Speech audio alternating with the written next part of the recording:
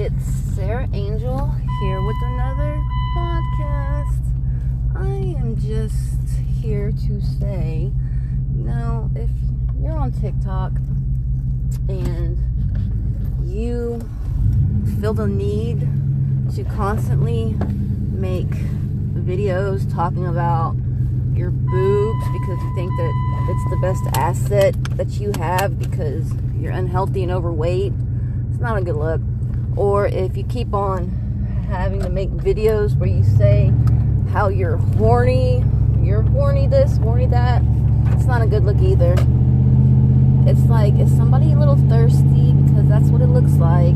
It's like you're a little thirsty. I mean, you don't have to fucking constantly make sexual preferences in your videos and talk about shit like that, you know, if you're a very good, you know, what do you call it, influencer.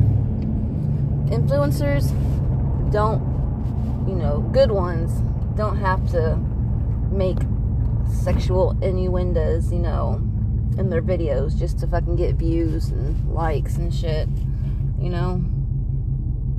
Especially if, like, just the thought of that is like, what? Barf. Like, maybe if it was like a sexy person, you know, that someone look at and turns you on, you know, that's different. But if you're just unhealthy and just overweight, I mean, nobody wants to fucking think of that shit. Like, especially you got greasy hair and you're always stuffing your face and your face is all broke out because you fucking do drugs. I mean, come on now. Be better. Respect yourself.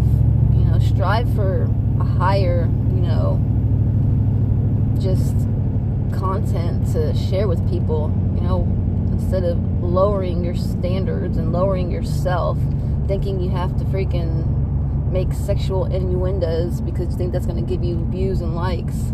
Because, I mean, it might, but it's not the self-respect type. You know, it's the thirsty, I need attention, like me type. You know, strive for respect. Respect yourself. Respect your body. Respect your mind. You know, don't lower yourself by doing stuff like that because it's not a good look and it just looks thirsty. You know, and it makes you look pretty low. So, yeah, that's all I needed to say. Hope everyone has a wonderful day. Peace, love.